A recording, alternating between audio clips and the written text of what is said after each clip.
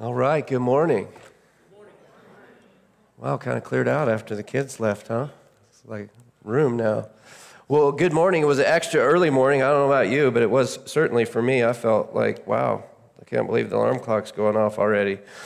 But it was, and so it is. Kind of a lazy feeling morning anyway, too. Just to clarify, too, when Chance was talking about that, I really don't have any experience with childbirth, but what I said was that it's as I imagine it must be, because you go 1 year and you feel like you're going to die, and then by the next year you're like, oh yeah, I'll do it again, no problem. Wasn't a big deal, you know. So anyway, I just figured that's the only way you ladies continue to have babies is by, after you experience that, you kind of forget about it a little bit and are like, okay, I think I could do that again. All right, it's as close as we can come. We can't even relate. You ladies are way too awesome, and we can't even relate. So today we're going to talk about how Jesus loved. And I want to share a couple of events out of Jesus' ministry, a couple of my favorite ones that you've heard before probably. You're going to be familiar with them. I've preached them before too. But really, I think we just need some Jesus, you know, just to soak in. There's just so much stuff and so much angst and so many different things that what we really need to focus on and what we really need to be reminded to continue to be focused on is really just Jesus' goodness, who he was. And as we kind of get to know Jesus through the scripture and through the Spirit and his witness with the Spirit in our spirit, it's this amazing thing where we can truly come to know him, we can come to know his character, and we can realize the example that he set before us in how to live and how to be. And so we're going to start out in Mark chapter 5. And what we're going to do though right before this, let's kind of set the tone for what's going on a little bit here. So in Mark chapter 4, Jesus is teaching, and he's teaching beside the Sea of Galilee, and there are just massive crowds of people that are coming. People are coming just by droves because they're hearing about him and this teaching that he's having, and it's done with authority, and it's profound, and he's doing these different miraculous things. And so Jesus is teaching by the Sea of Galilee, which in and of itself is really this really cool picture, because if you think about it, Jesus hasn't just relegated himself to teaching in the synagogue to men. He's teaching beside the Sea of Galilee, where it's open to anybody who wants to come, who wants to be a part of this, who wants to hear this teaching. It's open to them. It's open to children. It's open to women. It's open to Gentiles. It's not just this exclusive thing. And so he's been ministering over there. And the Bible says that the crowds are getting so great that he literally has to get out in a boat and get out away from them and create kind of a natural amphitheater so that people can even hear him. They're literally just, I don't know, we don't really have a number at this point, but they're very, very likely at many times in Jesus' ministry, there are thousands, multiple thousands of people that are there. And so Jesus is ministering here, and what he's about to do is he's about to tell his disciples, he says, get in the boat. We're going to go to the other side of the lake. We're going to go over to the east shore of the lake, over to the place of the Gennesarets. And anyway, what a thing, because I don't know about you, but I think what we would do is we would be like, okay, here it is. We have absolutely successful ministry here. There are thousands of people that are coming, that are attending, and wow, just look at the amazing things that are going on right here. And we would probably be like, look, you know, we've heard about that guy over there on the other side, and he's in a really bad way, but you know what? Right here is the ministry and the focus of, you know, hopefully somebody will catch that guy. But right here is where it's at with all of these people that are going on, but not Jesus. Jesus is getting the boat. We got to head across the boat. We got to head across the lake. We got to go meet this guy over there. And so they get in the boat, and there's this horrible storm that happens overnight, right? And they have to wake Jesus up. They're like, "Aren't you afraid we're going to die?" You know? And he gets up, and he's like, just be still. Stills the whole thing, right? Just demonstrates again his divinity, his sovereignty, his omnipotence, that he's the all-power, he's the creator, that all things are subject to him. And so he just speaks and the storm is stilled, right? And then it says, if we come into this, it says that they came to the other side of the sea, to the country of the Gerasenes. And when Jesus had stepped out of the boat, immediately there met him out of the tombs a man with an unclean spirit. He lived among the tombs, and no one could bind him anymore, not even with a chain. For he had often been bound with shackles and chains, but he wrenched the chains apart and he broke the shackles in pieces. No one had the strength to subdue him. And so here's this guy who meets Jesus as Jesus gets out of the boat. And here's the great thing is that Jesus has left the crowds. He's left these crowds of people and he's left them for one guy. He's left them to go meet one man who is absolutely consumed. It says that he's just consumed by demons. And so Jesus recognizes and says, look, that guy's not going to get over here to us. We got to go get him. And so he sets off on this journey across. And this guy meets him there. And everybody, by human standards, they've just tried to chain this guy. They've tried to keep him bound. But he just rips all this stuff. He's got some kind of superhuman strength. And he just tears all this stuff up. Listen to this. Listen to the life that this guy has. Night and day among the tombs and on the mountains, he was always crying out and cutting himself with stones. He's in utter agony, this man is. His life is nothing but misery. And he yells and he lives among the tombs and he lives isolated and alone. And he screams and he yells at night and he takes stones and he cuts himself. I mean, imagine this guy's life. It says when he saw Jesus from afar, he ran and he fell down before him. I got to wonder if this is just the last vestige of his humanity, just running to the feet of Jesus and bowing down before Jesus right there. But then it says, crying out with a loud voice, he said, "What have you to do with me, Jesus, Son of the Most High God? I adjure you by God, do not torment me." For he was saying to him, "Come out of the man, you unclean spirit." And Jesus asked him, "What is your name?" He replied, "My name is Legion, for we are many." And so he throws himself at the feet of Jesus, and then Jesus begins to say, "Come out of him." And Jesus is casting these demons out of him and requesting again, which shows his sovereignty over all things, that all things are accountable to God. Even the demons, and the demons recognize exactly who he is. They call him by name, Son of the Most High God. The book of James tells us that even the demons believe and they shudder, it says, because they understand and they know the power of God and who he is. And he's right there before them, and they begged him earnestly not to send them out of the country. Now, a great herd of pigs was feeding there on the hillside, and they begged him, saying, "Send us to the pigs, let us enter them." So he gave them permission, and the unclean spirits came out, and they entered the pigs and the herd, numbering about 2,000, and they rushed down the steep bank into the seas, and they drowned in the seas. And then the herdsmen fled, and they told it in the city and in the country, and people came to see what it was that had happened. And they came to Jesus and saw the demon-possessed man, the one whom had had the legion, sitting there, clothed and in his right mind, and they were afraid. And so can you imagine the scene as these people come from this town, they've heard what has just happened, and there are like bodies of pigs washing up on the shore, thousands of them. And here's this guy that nobody could do anything with, that they were just done with this guy. They're just trying to chain him up, trying to subdue him, try to just get rid of him, try to just forget about him. He's living in the tombs, and he's sitting at the feet of Jesus, clothed and speaking in his right mind. What an amazing picture. And what's their response? They're fearful. And they said to him, as those who had seen it described to them what had happened to the demon-possessed man and to the pigs, and they began to beg Jesus to depart from their region. See, they didn't recognize him for what he was or what he is. They didn't see him as the Savior. They actually probably looked at the currency of their pigs and said, "We don't want to lose any more pigs. We wouldn't want to lose any more pigs on your account." And we're kind of thinking that the pigs were maybe more important than people. And so they said, just leave, just go away from here. Goes on to say, as he was getting into the boat, the man who had been possessed with demons begged him that he might be with him. "Let me go with you, please." What Jesus must mean to him at this point. And he did not permit him, but said, listen to this, "Go home to your friends and tell them how much the Lord has done for you and how he has had mercy on you." Right? Go home to your friends. All his friends had given up on him, right? Can you imagine being this guy's friend?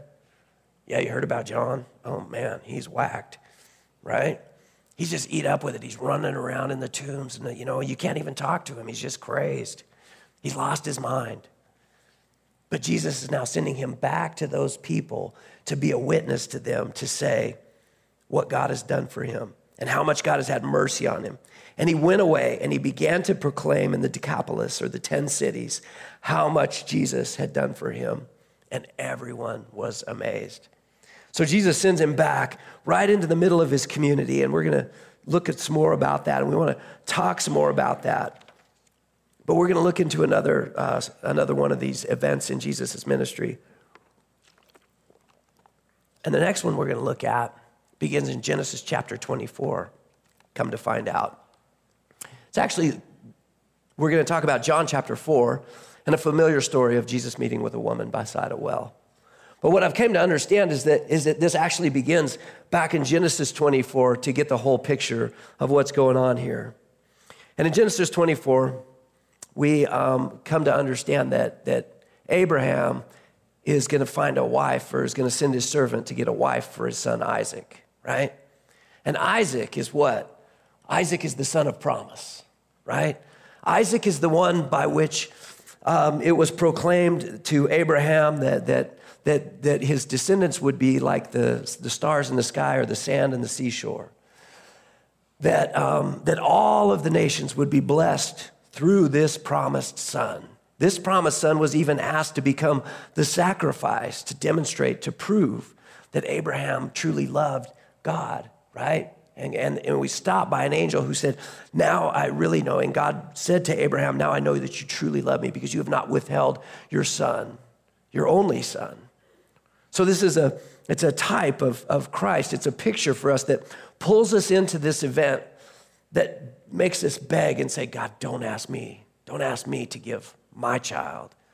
And when we get to the end of the story, we see God saying, I never asked you to give your child. I said I would give my son on your behalf.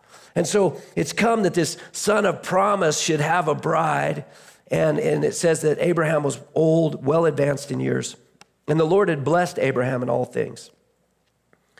And Abraham said to his servant, the oldest of his household, who had charge of all he had, put your hand under my thigh that I may make you swear by the Lord, the God of heaven and the God of earth, that you will not take a wife for my son from the daughters of the Canaanites, among whom I dwell, but will go to my country and to my kindred and take a wife for my son Isaac. So he says, look, don't take a wife here, not from these people. I don't want my son to have a wife out of the daughter of a Canaanite. I want you to go back to my land where it's a better place, where there are better people, and go back there, and that's where you're going to find a bride for Isaac, this son of promise. And so it says that, and we'll skip a few verses, and we'll go to verse 10 here. And it says, then the servant took 10 of his master's camels and departed, taking all sorts of choice gifts from his master. And he arose and went to Mesopotamia of the city of Nahor, and he made the camels kneel down outside the city by the well of water at the time of evening, the time when women go out to draw water. And he said, O Lord, God of my master Abraham, please grant me success today and show steadfast love to my master Abraham.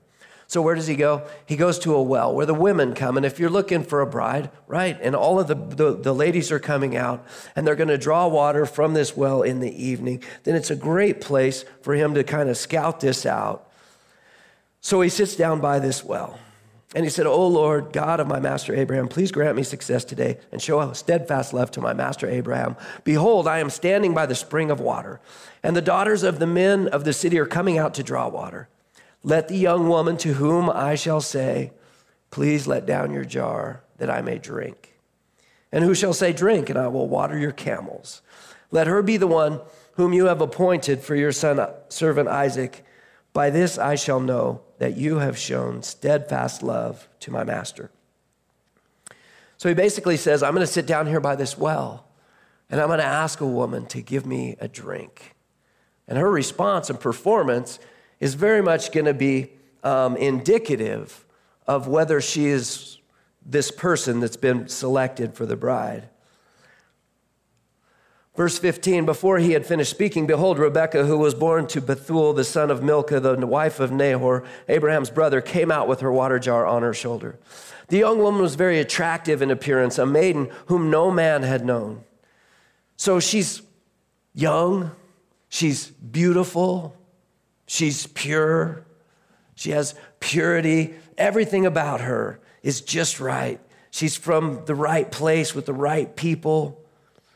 She went down to the spring and filled her jar and came up, and then the servant ran to meet her and he said, "Please give me a little water to drink from your jar."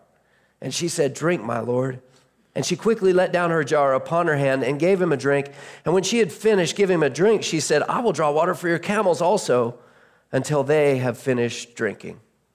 What a picture. She's really agreeable too, right? Not only does she do what was asked of her, but she goes above and beyond and even waters the camels, which is quite an endeavor because several camels are going to drink a lot of water. It's a lot of trips back to the well. But think about her. Again, she's from the right place. She's from the right lineage, from the right people. She's pure, she's beautiful, she's perfect, she's agreeable. She does all the right stuff. Not only does all the right stuff, but goes above and beyond for all of the right stuff. And she's going to become the wife of this son of promise. Fast forward to Jesus' ministry.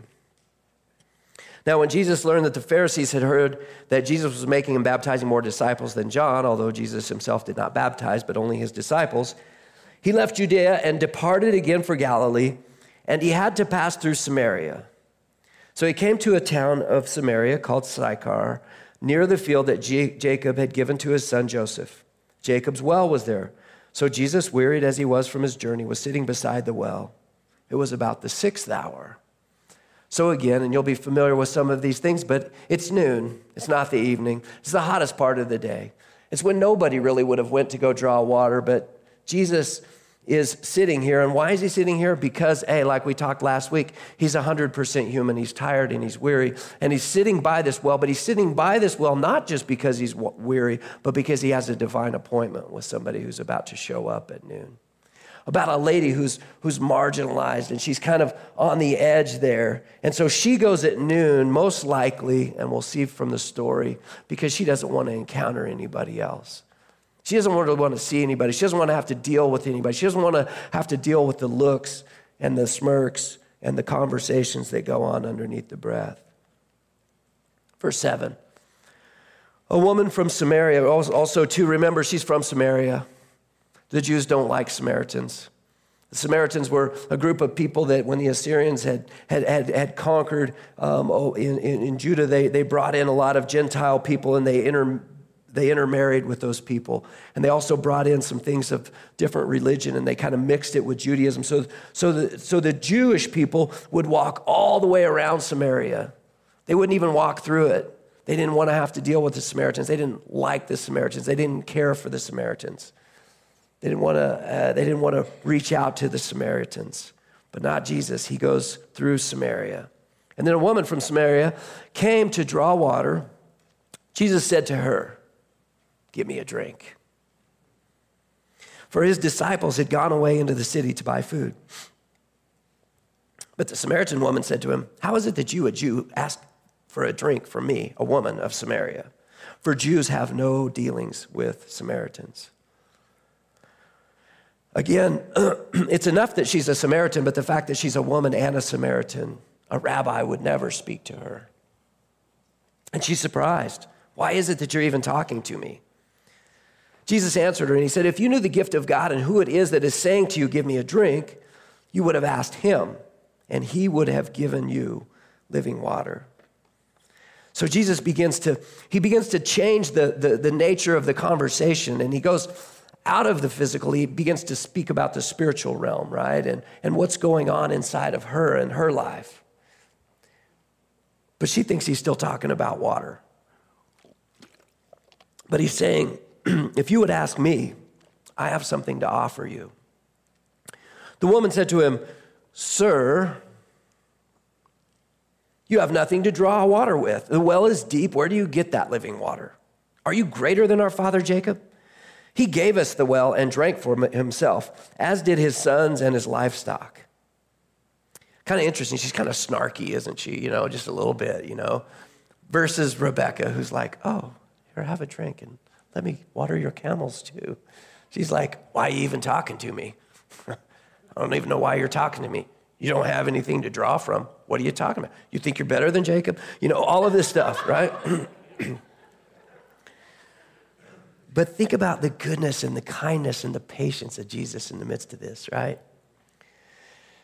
Jesus said to her, everyone who drinks of this water will be thirsty again.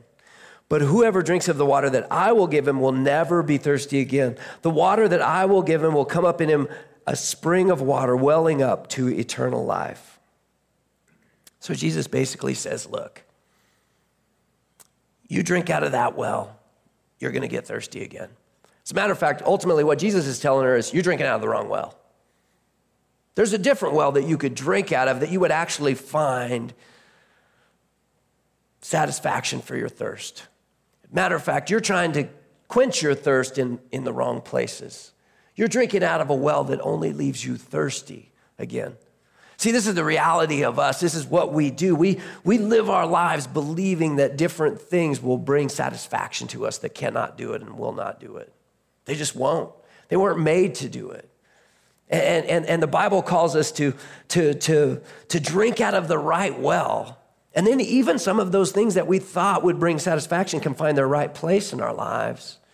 And we can live it in kind of a better spot, a more peaceful place, a right spot where those things aren't idols in our lives anymore, but they occupy the right place in our lives. But basically, Jesus says, hey, look, you're drinking out of the wrong well. You're going to keep getting thirsty. You'll never catch what you're after.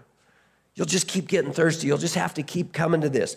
But if you come to the well and the water that I have, you'll never, ever thirst again. It'll truly satisfy you. It'll quench your thirst. It'll do what you're looking for, what you're out there drinking out of these other wells, hoping that they'll produce in you, and they're not. This will actually do it. If you come to me and you get this living water. So she says, okay, hey, if I won't be thirsty and I won't have to come back to this well and deal with all this stuff again, give it to me. I'll take that. I'll take your deal. I'll take that living water. Let me have some of it. And then, man, Jesus, here's what he does. And this is what he does to us. What's he say? He says, go call your husband and have him come here and come here. And the woman says, I have no husband. Jesus said to her, you're right in saying I have no husband, for you have had 5 husbands, and the one you have now is not your husband. What you have said is true. So when we make this deal and we get to a place of reckoning and we say, you know what, I've been drinking out of the wrong well. The well that I've been drinking out of is actually just leaving me thirsty. I actually do, Jesus, would like some of that water that you're offering. You know what happens? Jesus gets in your business about that well you've been drinking out of. He says, go get your husband. He doesn't shame her. He's not talking about the past. He's moving forward. But before he moves forward, you got to deal with where she's at. Got to deal with this well that she's drinking out of, this thing that she believes is going to provide for her what it cannot. So she's had 5 relationships, 5 different men that she's been married to, and the guy that she's with now will not do her the honor of marrying her. This is huge in this culture. We don't think much about it because we've kind of trampled on marriage a little bit. We don't give it the reverence that it ought to have in our culture. But here you didn't do this. And so she's shamed, she's ostracized, she is marginalized, she's pushed out to the side. And the guy that she's with won't even do her the honor of marrying her. But she says, I don't have a husband. And Jesus says, okay, you started with some truth. And that's the pathway to healing. When we get honest and we get real about the stuff that we've been doing, where we've been reaching, where we've been looking, what we've been seeking for, what well we've been drinking out of, and recognizing that it's not going to do it, and we say, okay, God, this is where I'm at, then that's the entry point into healing. It's not about shame. It's about getting us out of denial and into a place of reality where the God of healing can work, because he only is going to work in reality. He's not going to work in denial. There's no hope in denial. There's never been. So she does what we do. he gives her the business about, you've had 5 husbands, right? And she says, sir, I perceive that you're a prophet. You're going to divert the attention now somewhere else, right? Wow, you must be a prophet. Well, I have a question for you. Our fathers worshiped on this mountain, but you say that in Jerusalem is the place where people ought to worship, right? So let's change the subject. Let's don't talk about me. Let's talk about this over here. Where should we worship if we're worshipers and we're going to do all this? And Jesus says to her, he says, woman, believe me, the hour is coming when neither on this mountain nor in Jerusalem will you worship the Father. You worship what you do not know. We worship what we know, for salvation is from the Jews. What's Jesus saying? It's not where, it's what. It's not where you worship, it's what you worship. It's in knowing the one who is true, the one who is worthy of worship, the one who is come that we might have life. And so Jesus is telling her, look, it's not about where, it's about what you worship. You guys are worshiping what you don't know. You're worshiping what you don't know. What you need to know is the one who is worthy of worship. But the hour is coming, is now here, when the true worshipers will worship the Father in spirit and truth. For the Father is seeking such people to worship him. So the hour is now here, where the true worshipers will worship in spirit and in truth. Not in church on Sunday, but in spirit and in truth. What does that mean? That means that it's an all-encompassing thing. It means that everything about the spirit of who we are witnesses with the spirit of who God is and is joined in that, and we revel and we celebrate the truth of who God is and what he's told us to do and be. We live within the parameters. We live within the ways that God has called us to live so that we might experience the freedom and the goodness that God has for us. God is spirit, and those who worship him must worship in spirit and truth. And I want to say truth is a precious commodity these days because there is a lot of deception out there. So how do we know the truth? Well, we know the truth by comparing it to the truth, by comparing in everything about our lives goes under the lens of God's word. The woman said to him, I know that Messiah is coming, he who is called Christ. When he comes, he will tell us all things. Jesus said to her, I who speak to you am he. I am he. Again, a reference to his divinity. It's me. You're talking to him right now. Jesus said, then the disciples came back and they marveled, or they were freaked out that he was talking with a woman, but no one said, what do you seek, or why are you talking with her? That's what they wanted to say, but they wouldn't say it, right? They were like, oh my gosh, Jesus is over there. He's talking to a Samaritan woman. Oh no, I knew we shouldn't have come through here. What are we going to do with Jesus? What is the matter with him? How come he's doing this? They're all freaked out, right? Because they don't get it. So, the woman left her water jar and she went away into town. And she said to the people, come, see a man who told me all that I ever did. Can this be the Christ? They went out of the town and they were coming to him. So let's picture this. She leaves her water bottle, her water jar. She's found that satisfaction. Her thirst is quenched. She doesn't need that. And where does she go? She goes into the people that she's been hiding from. Goes straight back. She's had an encounter with the Messiah. So she goes back to her people. And it says now that they all were coming out of the town and they're coming towards this place where Jesus is at. Meanwhile, the disciples are trying to give Jesus a sandwich, right? They're like, Jesus, you're freaking us out. Maybe your blood sugar's low. Have some food, eat something. I don't know what to do with you. Meanwhile, they were urging him, Rabbi, eat. And now he begins to talk about food. We've talked about water, and now he talks about food. And he says to them, for I have food that you do not know about. So the disciples said to one another, has somebody brought us something to eat? And Jesus said to them, my food is to do the will of him who sent me and to accomplish his work. So Jesus is saying, if you want to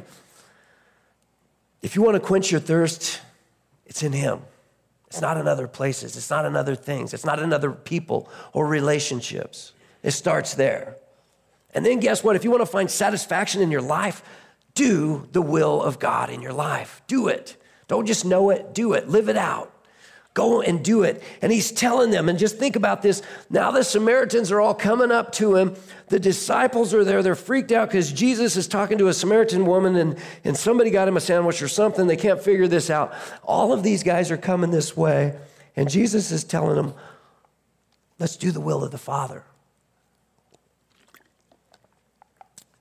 And then he said to them, do you not say yet there are 4 months, then comes the harvest? Look, I tell you, lift up your eyes and see that the fields are white for harvest. He's saying, it's not in the future. You always think that this day is coming in the future, but it's today. It's coming, and here they come. And guess what? We want to be caught doing the will of the Father. Already the one who reaps is receiving wages and gathering fruit for eternal life, so that the sower and the reaper may rejoice together. For here the saying holds true, one sows and another reaps. I sent you to reap that for which you did not labor. Others have labored, and you have entered into their labor. What is Jesus now doing? He's sending his disciples to the very people that they don't want to minister to either, the Samaritans. And he's saying, look, it's all here, and it's all prepared for you. And some people have sown seeds into this, and some have watered, but you're going to get to be a part of the harvest, enter into and recognize the privilege that is. And so it says that many Samaritans from that town believed in him because of the woman's testimony. He told me all that I ever did.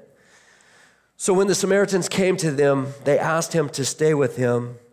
And he stayed there 2 days, and many more believed because of his word. They said to the woman, it is no longer because of what you said that we believe, for we have heard for ourselves, and we know that this is indeed the Savior of the world. What a great picture. What a great event in Jesus' ministry. And I want to just say that ultimately when Jesus is talking to this woman at the well, what is his offer to her? His offer really, if you really get down to it, is I'll be your husband. I'll be your husband.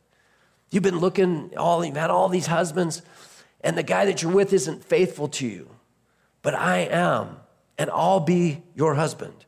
Because we know that Jesus is pronounced to be the groom, and the church his bride. And what's he doing? He's gathering his bride, right?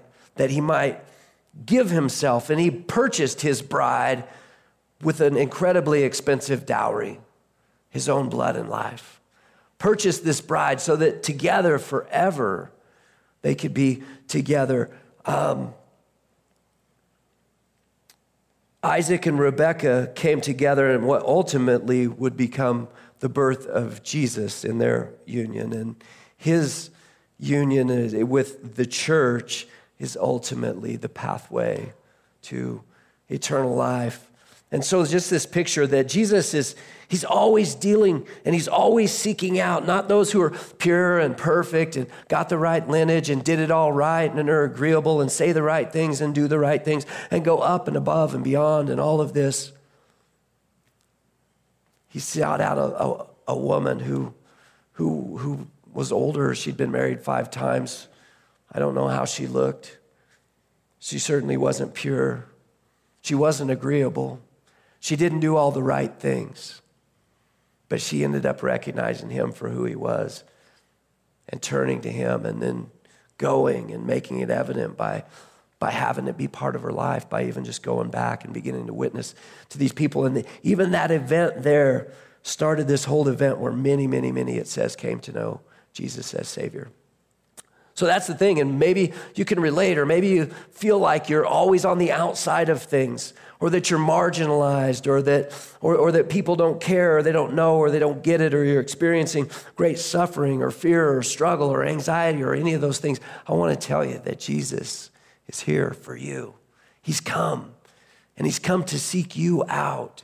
He hasn't sat back and just said, well, when you get over here, we'll talk. No. He's had a divine appointment in your life, maybe even appointments, to meet with you, to seek you out, to show you, to demonstrate to you his goodness and his love and his faithfulness and his commitment to you. So if you've never done that, if you've never received Jesus as Savior,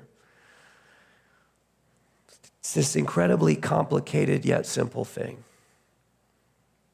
You give up your will. You win this thing by losing. You say yes to this deal that God has. You believe that Jesus died on the cross to pay the penalty for sin, and that in that death, that he stands ready to extend grace and mercy and forgiveness to you. Because he came and he loved. He walked this earth. He identified with us. He experienced this thing. He's come to intervene in the midst of our brokenness and to change our eternal destination to one with him. He wants really for all that will come to come into this idea of becoming his bride. And he's the faithful groom who will return one day for that bride. Why? Because he's purchased that bride with a great price, sealed her, and said, I will return for you and I will be faithful to you. So if you've never done that, if you've never said yes to this deal, you do so just simply by asking, by admitting, by getting real, saying, I've drank out of the wrong well. I want to drink out of the right one. I want to make you the Lord of my life. And just asking, will you come? Will you meet with me? Will you forgive me? Will you restore me? Forgive me of my sins. And when we do that and we believe in our heart and we begin to profess that and speak that and it comes out in our lives, the Bible says that we're saved. Ephesians 2:8-9, you're saved by grace through faith. It's not of your own. It is the gift of God and not by works, so that no man may boast. It's just a picture of simply surrendering you and actually beginning to live in the way you were created to live, which is in relationship to your Creator. We've tried way too long to live apart and alone and isolated and independent of a Creator. It's time, if you've never done that, to come and to ask, and he'll give. He's faithful. So it's much more about a heart thing than all the right words. It's really just a position of the heart. And when we come before him, he's faithful to save. Let's pray. Lord, we thank you for this day. We thank you for your goodness, Jesus. We thank you that you've sought out those in the world who had no hope, and that was us. We were without hope, and we were lost and separated and apart from you, but you came and you sought us out and you loved us and you expressed and showed us how much you love and care for us.